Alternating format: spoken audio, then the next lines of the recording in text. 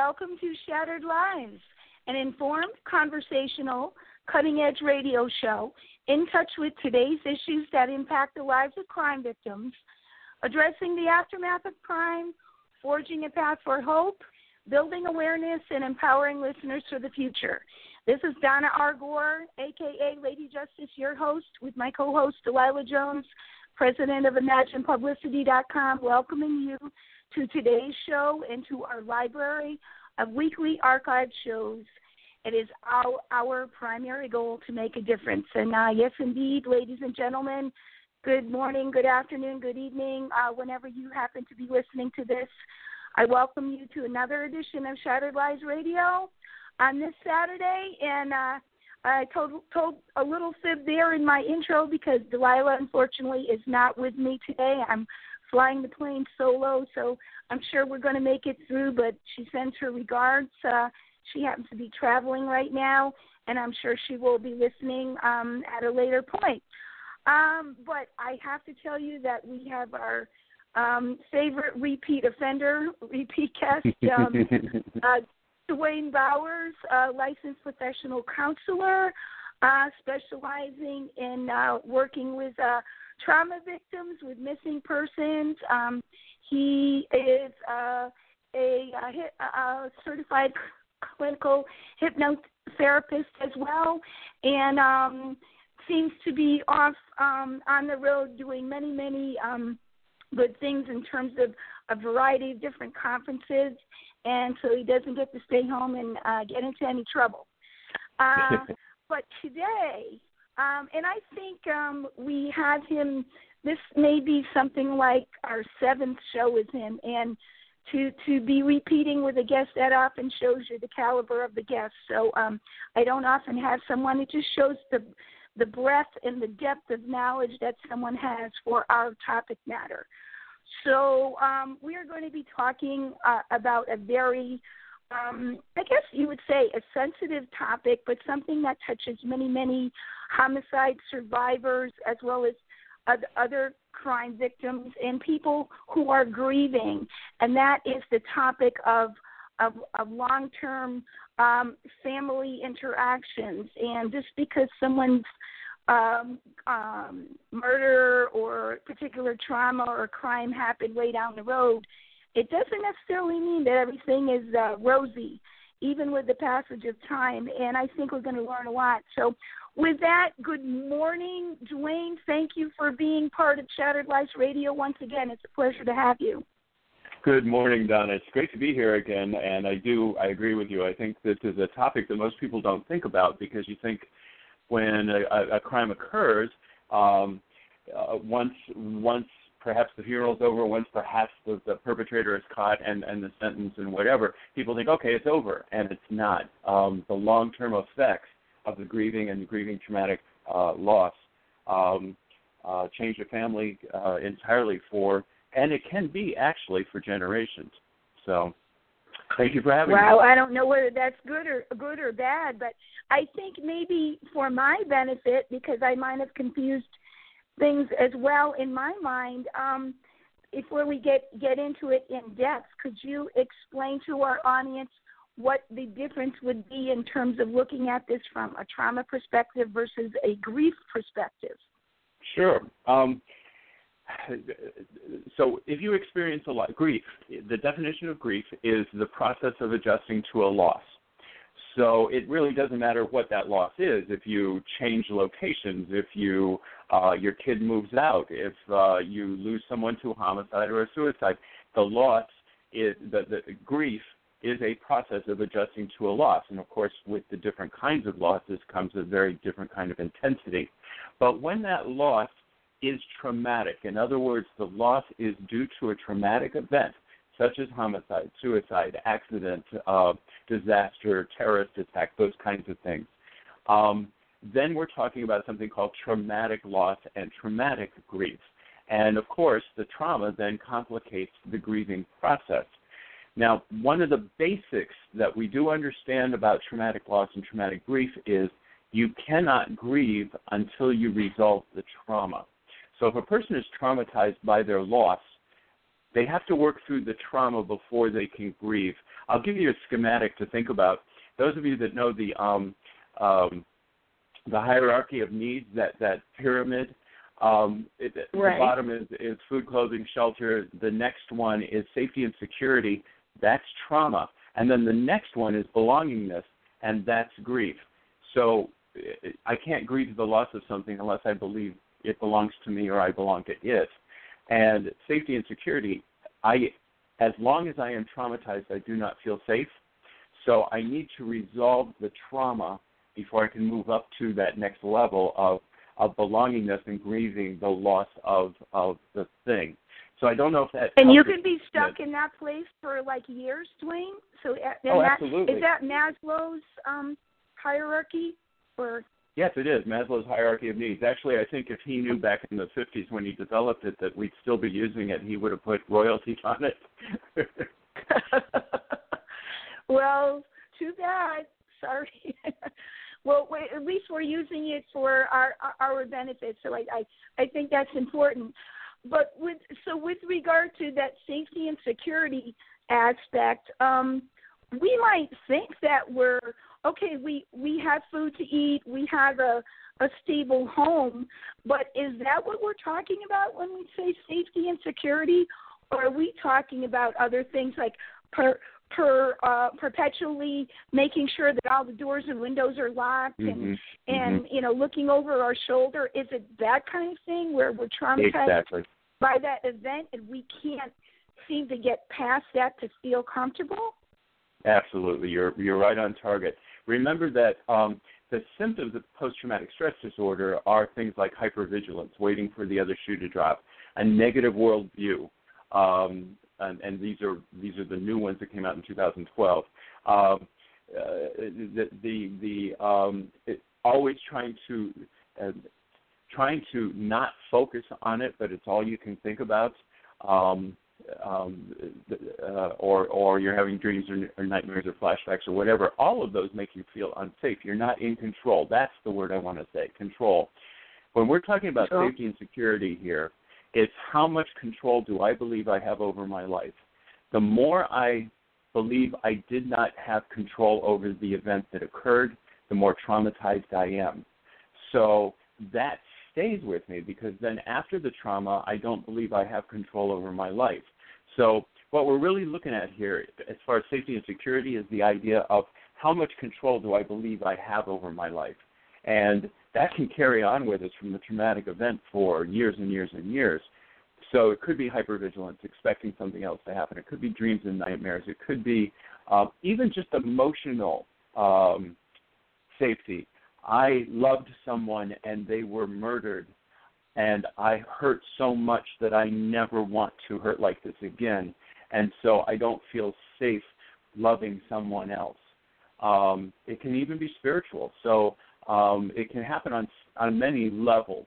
And, you know, when we work with trauma, we actually have to work with all three levels, the physical, the emotional, as well as mental and spiritual. So, you're right on target with that. Well, that's a good framework for us to start with. I think everybody knows this intellectually, but maybe we need to paint the picture a little bit about the fact that everyone, and even if we take one particular family, everyone within that family will grieve differently. And how might that play out? How might that look, Duane? Just to give people an example, because maybe, especially when we're in the acute phases of that, we don't understand the reaction of our sister, our brother, our mother, our father, our cousin, whoever it is. How can you have that reaction when it's so obvious to me that I'm having this kind of reaction? Of course, how we respond to any situation has to do not only with how we were nurtured and our experience, but it also has to do with the meaning and value that we give the event. So we're going to respond differently based on the meaning and value we give the event. So let's say someone who is elderly, who dies of a long-term illness, for one adult child of that person, who was their caregiver. Remember that caregiving means that that's my life. I'm taking care of this person. Now the person's not there. I may grieve a whole lot differently than another child of that person who wasn't around geographically, maybe took care of all of the bills and that sort of thing, but wasn't as attached to the person and sort of sees as, well, they lived a long life, they had a happy life, it was time for them to go. The meaning and value that those two people are giving that event are completely different. One sees it as, oh, my God, my life is going to change now, and I don't know what to do with it. The other one is, this is natural, this is normal, and I'm glad she had a full life, and we're moving beyond this. So does that kind of show the difference?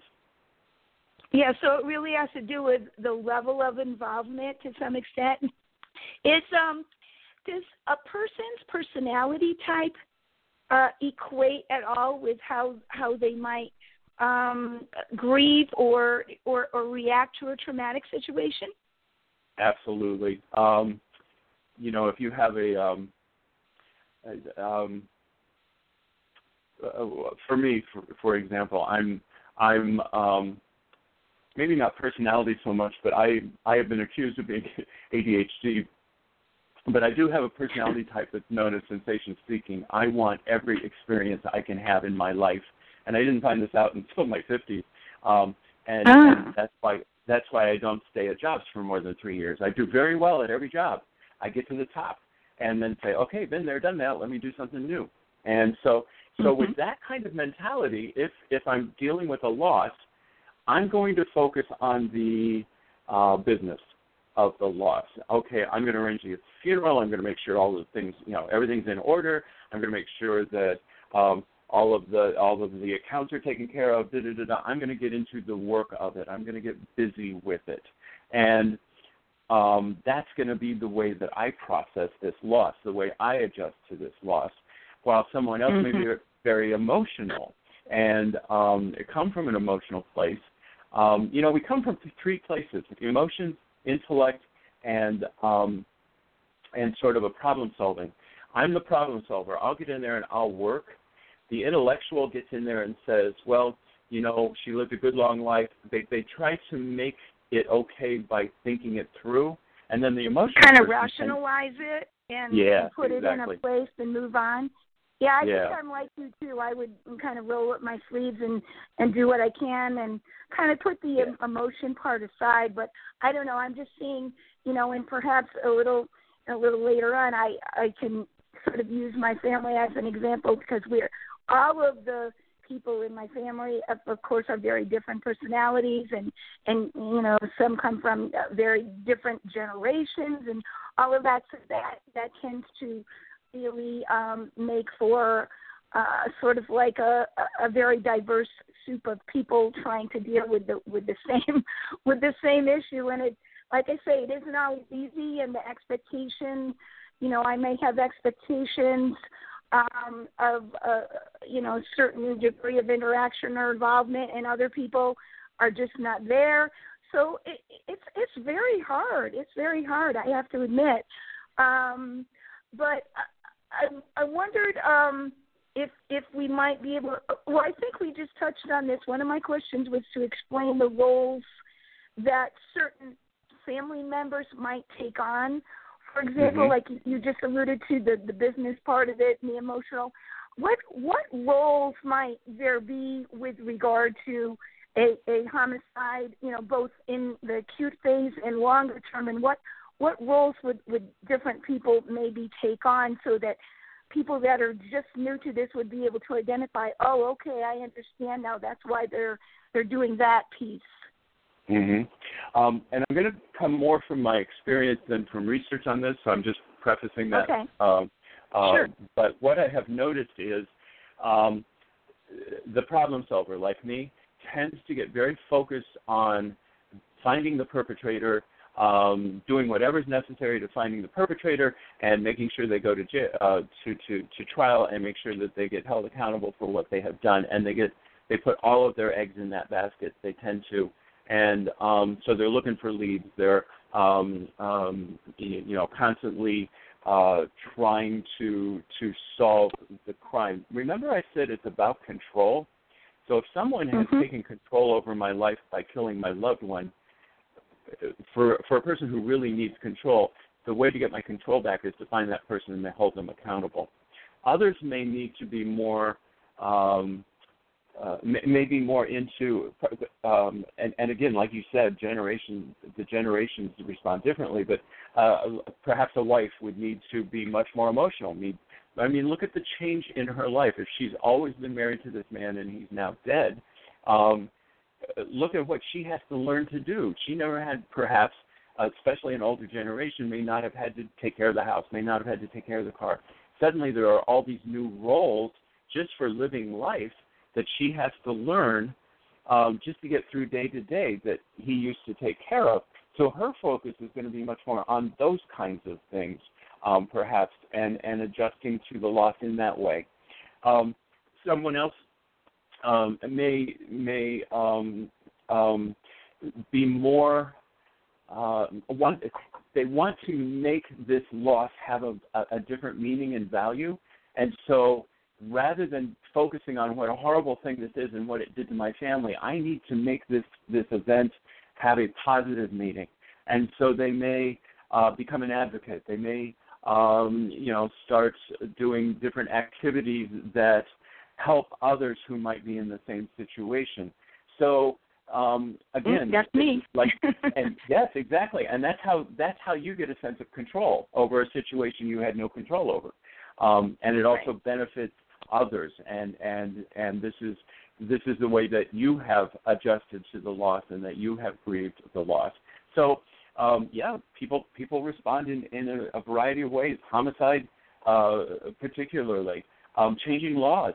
If there is something about the law that and I'm going back to my work with missing children. If a child is abducted and then found deceased, if there was not a law in place that would have helped to protect that child, then the parents may become advocates to change the law so that it doesn't happen to another child. So absolutely, there are many permutations. You can start a nonprofit of your own to, help, and so many people do that. Right.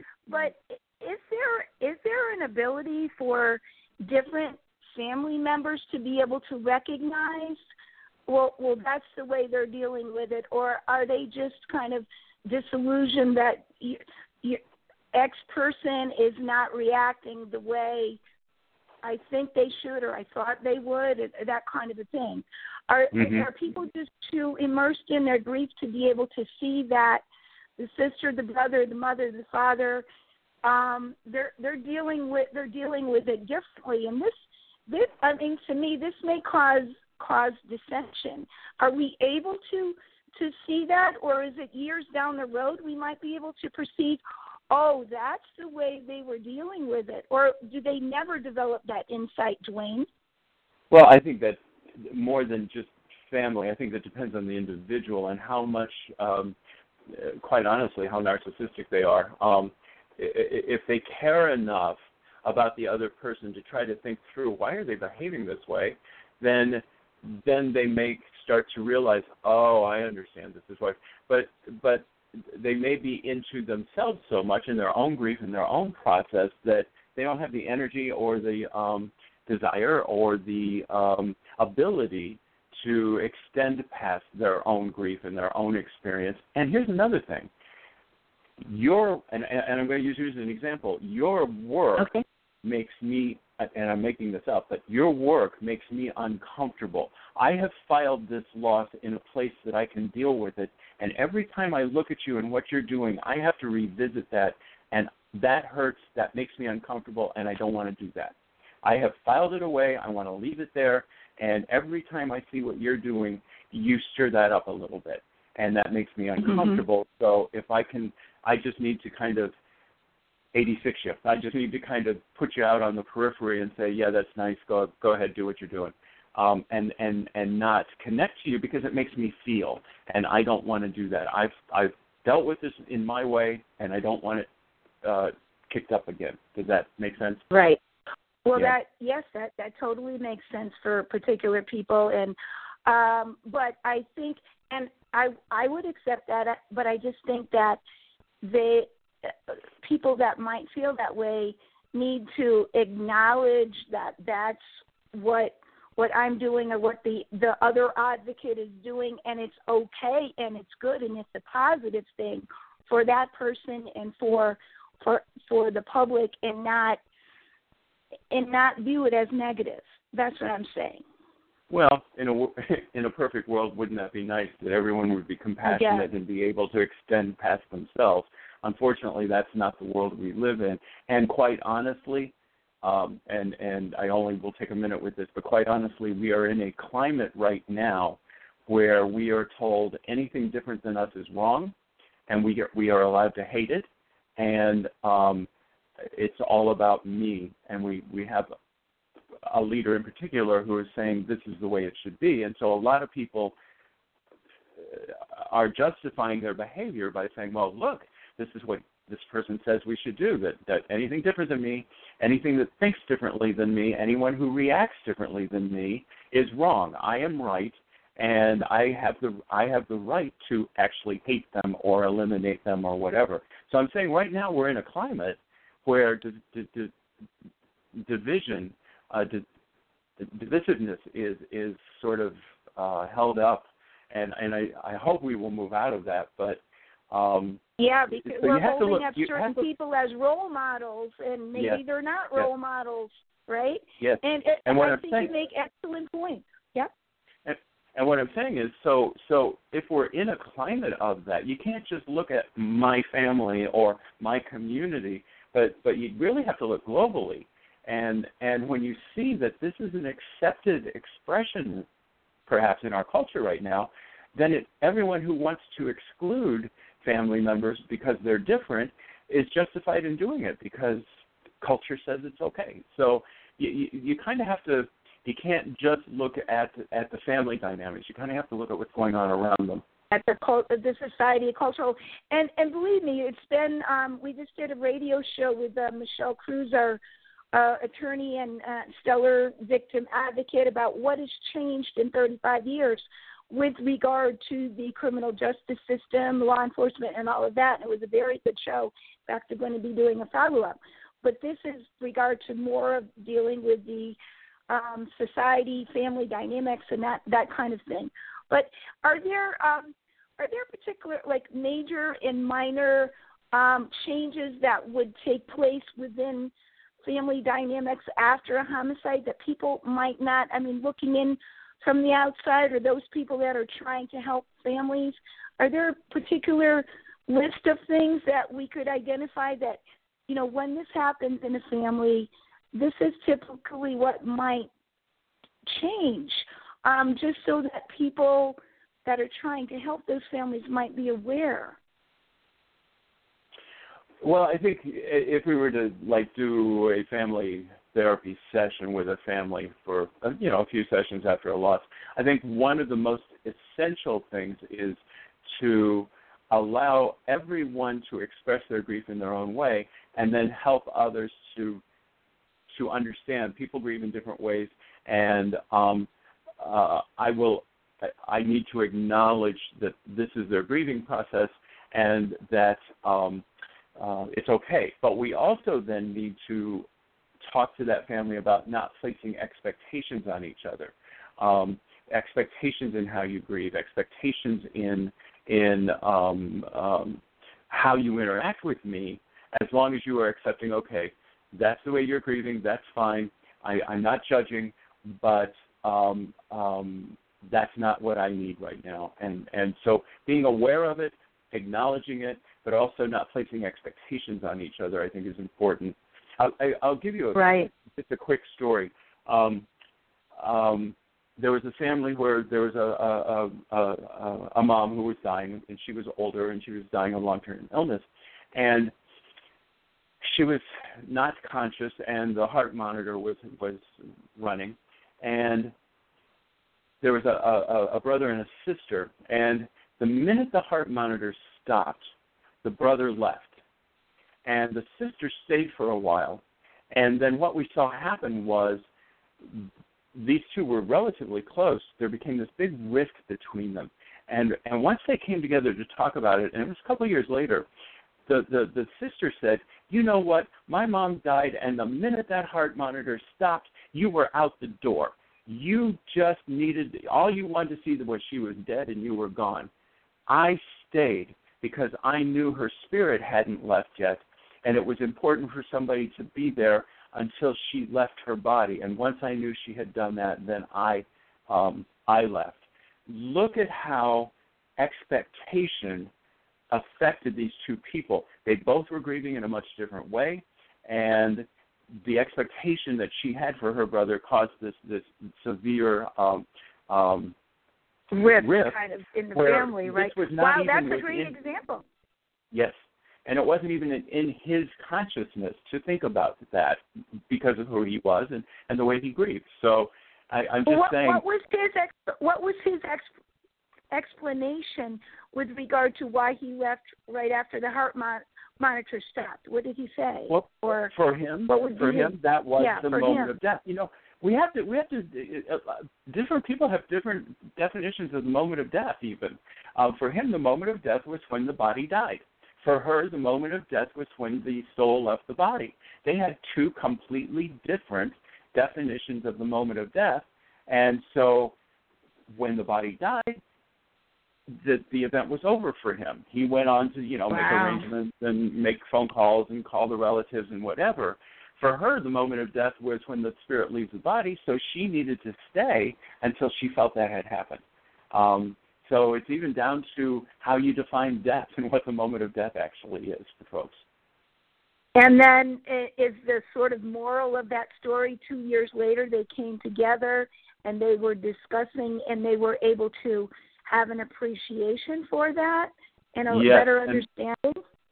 And quite honestly, that's not the rule. In other words, what happens to lots of families is they go off on this expectation and they get in this rift and they spend the rest of their lives not speaking to each other and not engaging again because of these differences in the way that they grieved and the expectations they had for each other. And that family never gets back together again because they didn't just sit down, talk it through, to acknowledge each other's differences and to say, okay, that's okay, but don't expect me to believe what you do. I will honor what you believe, but I have my own beliefs. Wow. So, in point of fact, our expectation that if we could only sit down and talk about this, most families are not in an emotional position to be able to do that, particularly if it's it happened a long time ago and most want to move on. Is that true? What would bring them together to do that? Like another trauma after 2 years and we're like, well, we have to talk about this. Is that what happens? Even just another loss often brings up the leftover stuff from the previous one. So if someone else in a family died that, like a matriarch or a patriarch, so that whole family came back together again for the funeral, now again, they could not interact with those that they're angry with or whatever, but having them all together, if they were sitting around the table talking, it's very likely that the stuff from the first one that didn't get resolved is likely to come up in conversation, and that would give them the opportunity to work that through. Very often it is another loss that allows the family the same space to come together and the same topic and compare it back to a previous experience. So, yeah. But oftentimes maybe it just causes anger and they don't resolve. You need to be sitting at the table with them, Duane. Well, people will only change when they see that there's a benefit for them to do it. And so if the benefit to make a change outweighs the energy it's going to take for me to change, then I will pursue that change. If they don't really see any benefit in changing the way that they think about the other family members and the relationship that they have, they're not going to participate, What would be some of the benefits? For example, if someone was getting married and you have other people that you're taking on as an extended family and we have to get along? I mean, would that, I'm just trying to think of what would be the benefit of somebody really changing the way they think?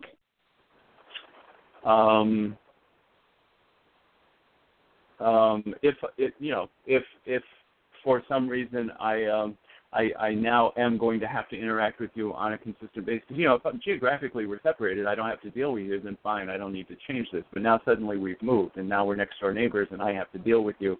I guess we have to try to come to some understanding. I mean, there are a lot of reasons that I might find it beneficial. There's a lot of reasons I might feel it's not worth the energy. So I think that's all dependent upon the family and the family dynamics and the individuals, I think. Right.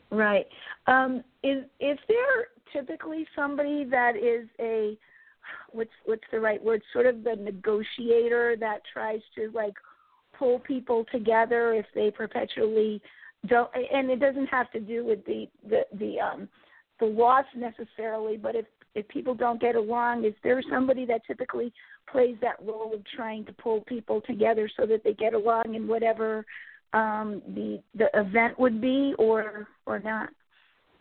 If you look at a typical family, there's usually especially if the family, there's a diagram we use to look at a family's resilience. If a family is not interacting in a resilient way, there's usually one member of the family that becomes sort of the news central. So I'll give you an example. It doesn't really fit, but my sister and I are close. Well, we're not close, but we certainly talk. I live in D.C. She lives in Pennsylvania. It's not that far, but we just don't interact that often. Guess where we get our news from about each other? Through my mother. Online. All right. She becomes kind of the becomes kind of the center. So if we were fighting, which we're not, but if we were fighting and we're not talking to each other and whatever, the only connection we're going to have is my mom's going to say, well, your sister did da-da-da-da-da, and I'll kind of go, yeah, fine, whatever. But that would be sort of the connector. So every family tends to have a connector, and it usually is like the matriarch or patriarch of the family. Once that person is no longer there, the family, once that person's no longer there to kind of hold it all together, the family can very likely just fall apart, and very little interaction between the members after that, unless there's an active pursuit of reconnecting. But I've seen many families just kind of once that central point was eliminated, either they died or whatever, or became incapable of being the center point, the rest of the family just kind of went off and did their own thing and didn't even connect anymore. So, if you look at that's your a fearful place, because I can relate to that. And my mom is kind of the connector. I get along with my siblings, but again, I think she takes on that role, and that's where she may be comfortable. And because everyone is doing their own thing, and there's nothing wrong with that.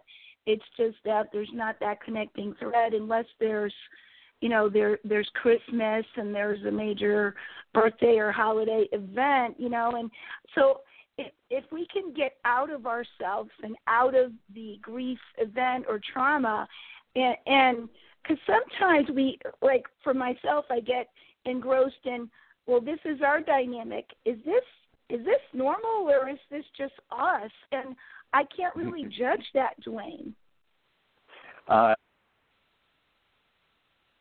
To compare with other people. That's what I'm saying. When you have a life event, are our dynamics really not so very different, but it's just that maybe I can't see the forest for the trees because I don't really know that other families who have had a homicide, it's exactly the same thing. Yeah. Or not exactly, I think but similar. You're going to find that different family dynamics react in different ways. If one of the rules of grieving is that, I had a reporter interview me once about grieving and said, well, isn't it true that when somebody in the family dies, the family becomes closer together? And I said, no. What is true is when somebody dies, the family becomes more of what they already were. So if the dynamic is that the family is kind of disjointed to begin with, and everybody's off on their own thing, and nobody's really connecting, that's going to get worse after the loss. If the family is very close and they work very well together, and this again is looking at that family resiliency model. If the family is very resilient, that means that they will work. Their efficacy of staying together and working together is going to be really good even after the loss, because that's the pattern that's already there. And so you kind of just use, okay, how's the family before the loss, and you're going to see that kind of exaggerated after the loss. Very, very interesting. Everything you're saying makes quite a bit of sense. With regard to just kind of speculating, going off of what you say, I'm thinking of some families that have many members or like many siblings. Is it maybe a bigger, better safety net when you have something like a homicide happen, and there's many people within the family? It's likely that you will be able to pair up or find somebody else that is resilient, so that your family does not, quote unquote, fall apart if they're sort of disjointed to begin with. Well, I think is there greater likelihood if you have a big family and there's someone there that you can kind of pair up with that's kind of like you? Well, not really, because what happens is that doesn't necessarily mean that there's going to be more resilience, because you and that other family member may pair up, but you're pairing up outside of in other words, a healthy family, you would not pair up with one other person, but you would have almost an equal relationship with everyone in the family. That would be a resilient family. That, yeah, maybe I don't get along with you so well, but we still connect. We still are cohesive. We still we accept each other for their strengths and weaknesses. For who they are. And yeah, I'm not going to call on you if I need you to do something I know you're not good at, but you're good at other things that somebody else in the family isn't. So there's this cohesion where in between each member and the way they relate to all the other members in the family. That's important. Same with communication, that there's equal communication between members of the family. So it doesn't really matter how big the family is. It's how cohesive are they, how well do they fit together, and if you start seeing those little 3 over here and 2 over here and those 4 over there, that actually is not resilient. That's the opposite of resilience, and that tends to cause the family to have little cliques and little she said, he said stuff. Oh, yeah, so that doesn't necessarily follow that, a big family, you're not going to be like the Waltons, right? I don't think the Waltons were a real family no matter how you were raised. Yeah, I was just trying to think of a big family that some of us might know. I mean, I'm dating myself again.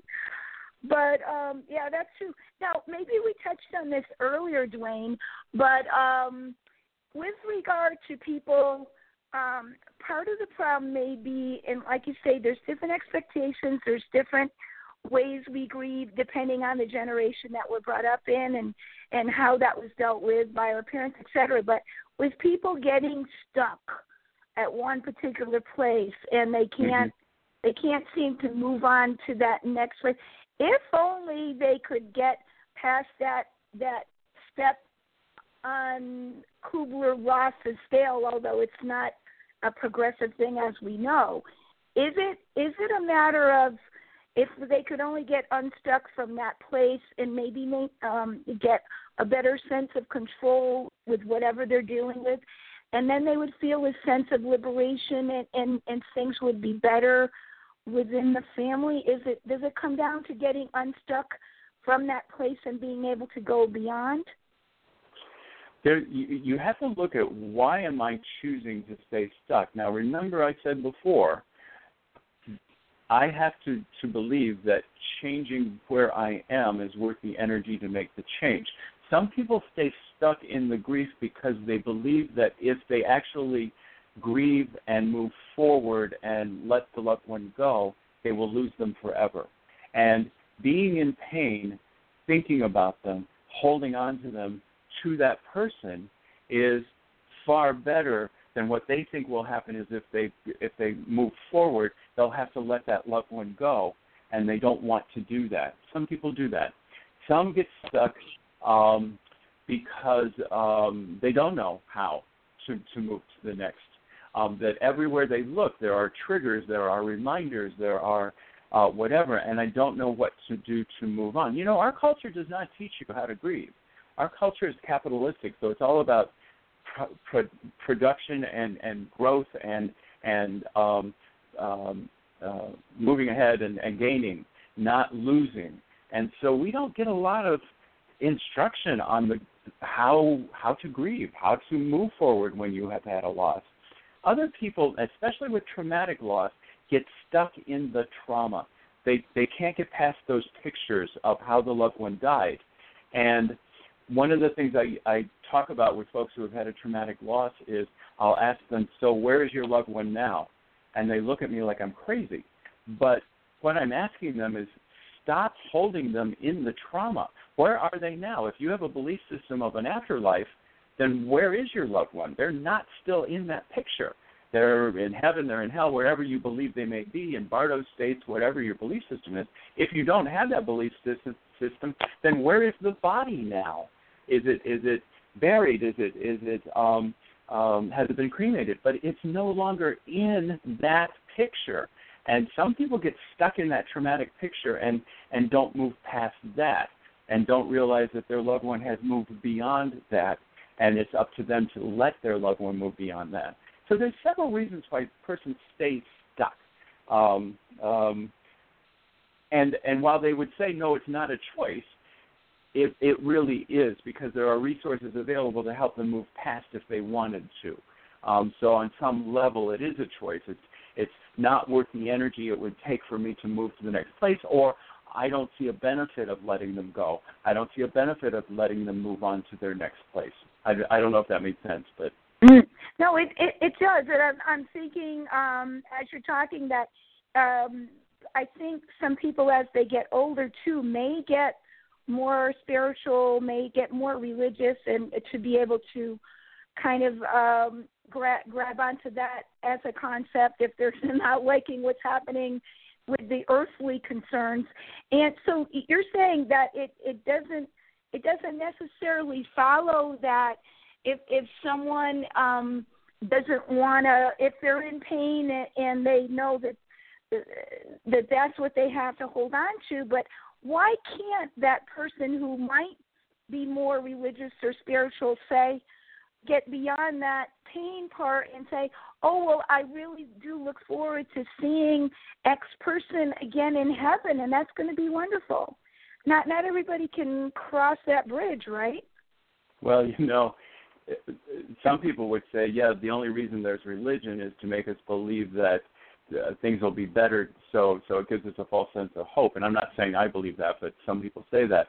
The idea, the idea of I'll see them later is fine until I wake up in the morning by myself and I'm very lonely and I don't have any other social connections. Telling me I need to wait 20 years until I die to see them isn't really helpful. But the pain that I feel about being alone is better than a feeling of nothingness. In other words, if I still hurt for them, then I know that I still love them. If I lose the hurt, do I lose the love? Do I disrespect them? Do I lose the last connection that I have with this person is this pain? If I lose the pain, I've lost them forever. And that's a hard argument to dissuade. To dispel, if a person, right. If a person really believes this is their last connection, this pain is far better than the alternative of letting it go, because then I've lost him or her forever. So if that's what they're believing about their pain, yeah. Mm-hmm. Well, what would be, okay, you've got all this pain and hurt, and then their choice, looking at it, is nothingness because they don't have enough social connections or something. What should be the natural flow of it, or going more into being more resilient? To get past that pain, what would be the next feeling or the next step if they were brave enough to be able to let that go? Well, I need somebody to convince me that it is better to let the pain go than to hold on to it. And this is why things like bereavement support groups are so good, and especially specialized ones like, widow support groups or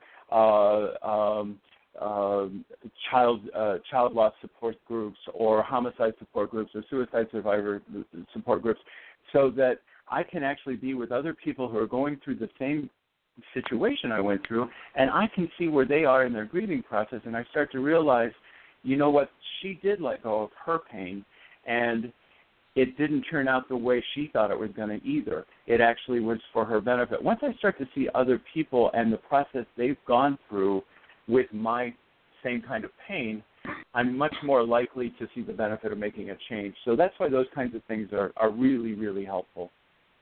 Yeah, so that's one kind of resource. But in thinking back over 35 years or so, there was very little available when my dad was murdered. And although my mom and I participated in those kinds of things, and I think I'm a bit more verbal and open than she is, and I understand that is generational. So maybe if you feel like you're not really comfortable in that forum, are there other, even now with more resources, for those people that, quote unquote, are not comfortable going to the support group format? I mean, I've been through it with PFLAG. I've managed groups professionally when I was a speech pathologist. People who've had stroke, survivors of homicide. I've lived all those kinds of groups, both professionally and personally, and I kind of fit in there. But not everybody, and especially when you first walk in the door, and it's like, oh my God, what is it? It's scary. So what is maybe you want to pair up one particular person that might get along well with your mom, your dad, your cousin, if they don't feel comfortable in this big group. What is the alternative if they just feel like, oh, I can't talk in front of this big group, it makes me feel uncomfortable?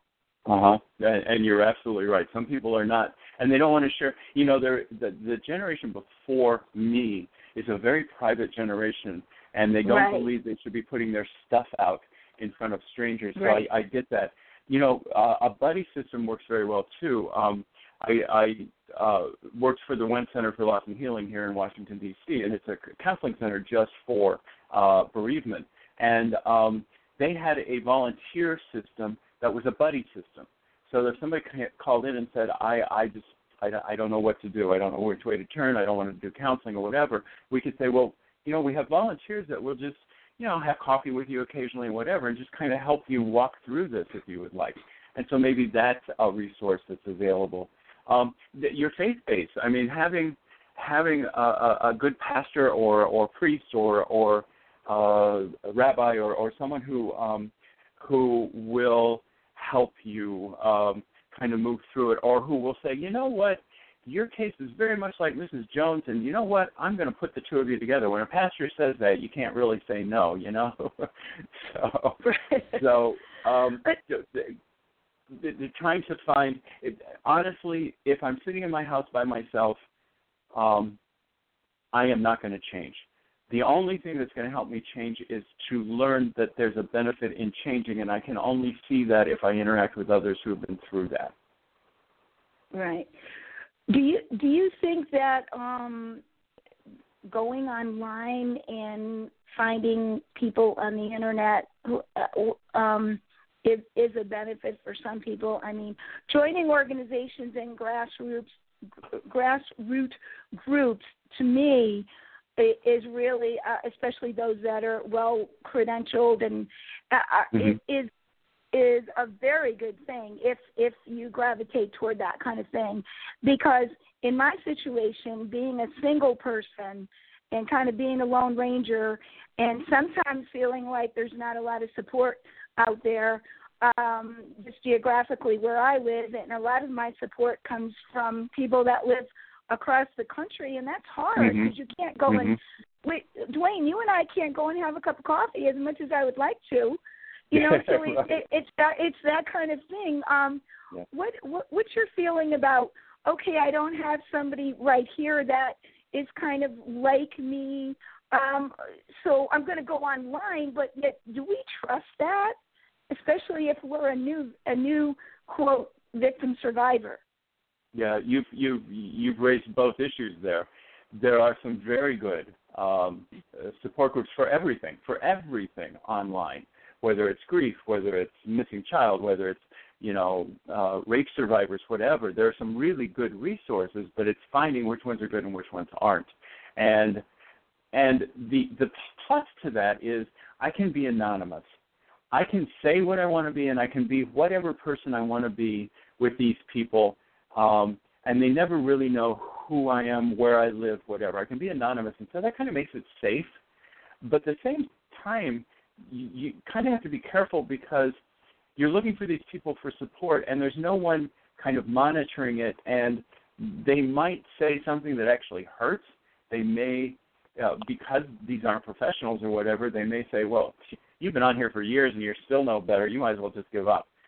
You have no control over how people are going to be in those.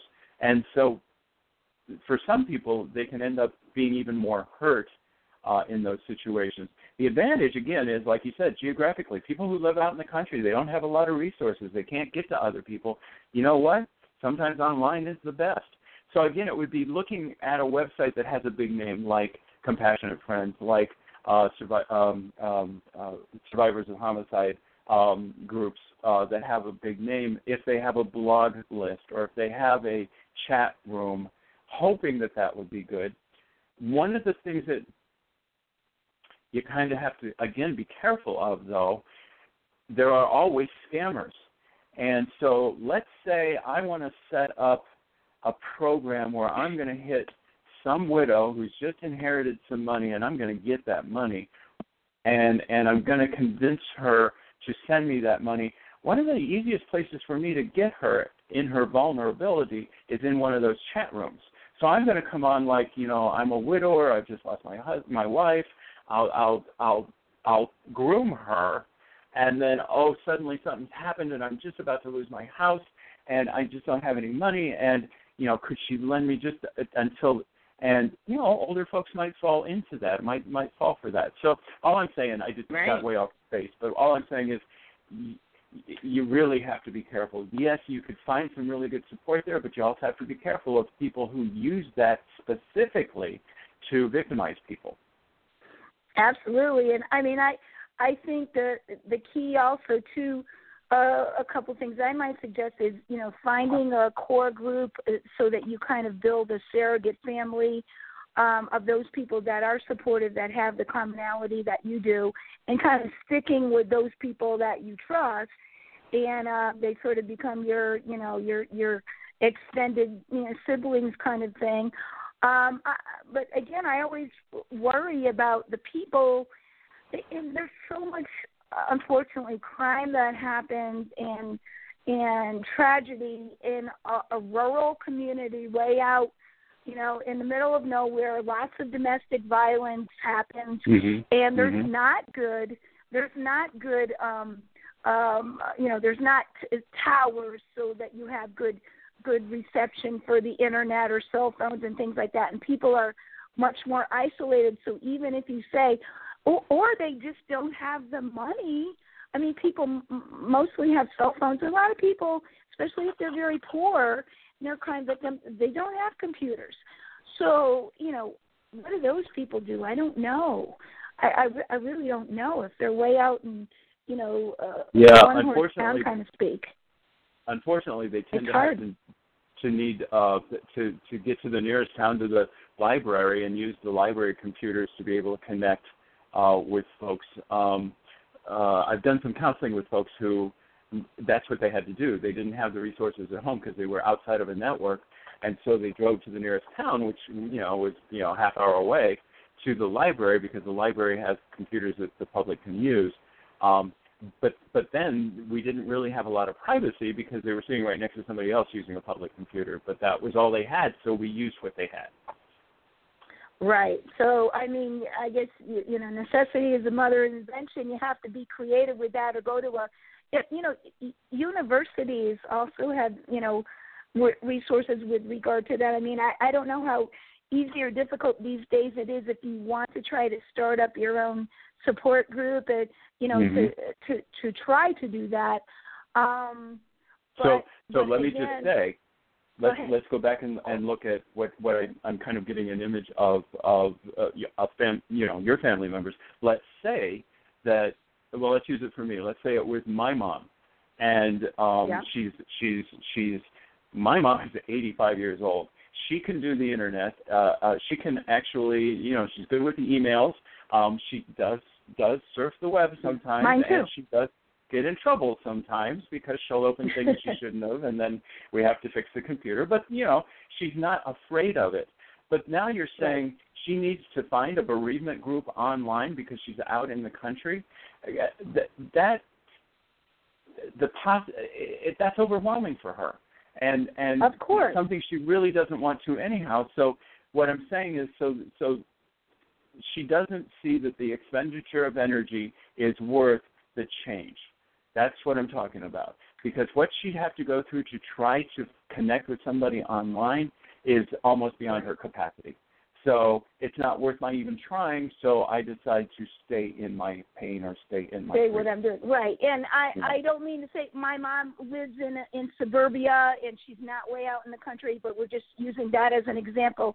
There are many people that are, and they do that. And your mom and my mom sound like they have a lot in common in their abilities, but I even have those feelings with technology. I get very overwhelmed, as Delilah will tell you, with any new change, and it's just very stressful for me. So I can understand that people of my mom's age and your mom's age, and on top of processing all of the things that happened with our homicide, it's got to be very overwhelming.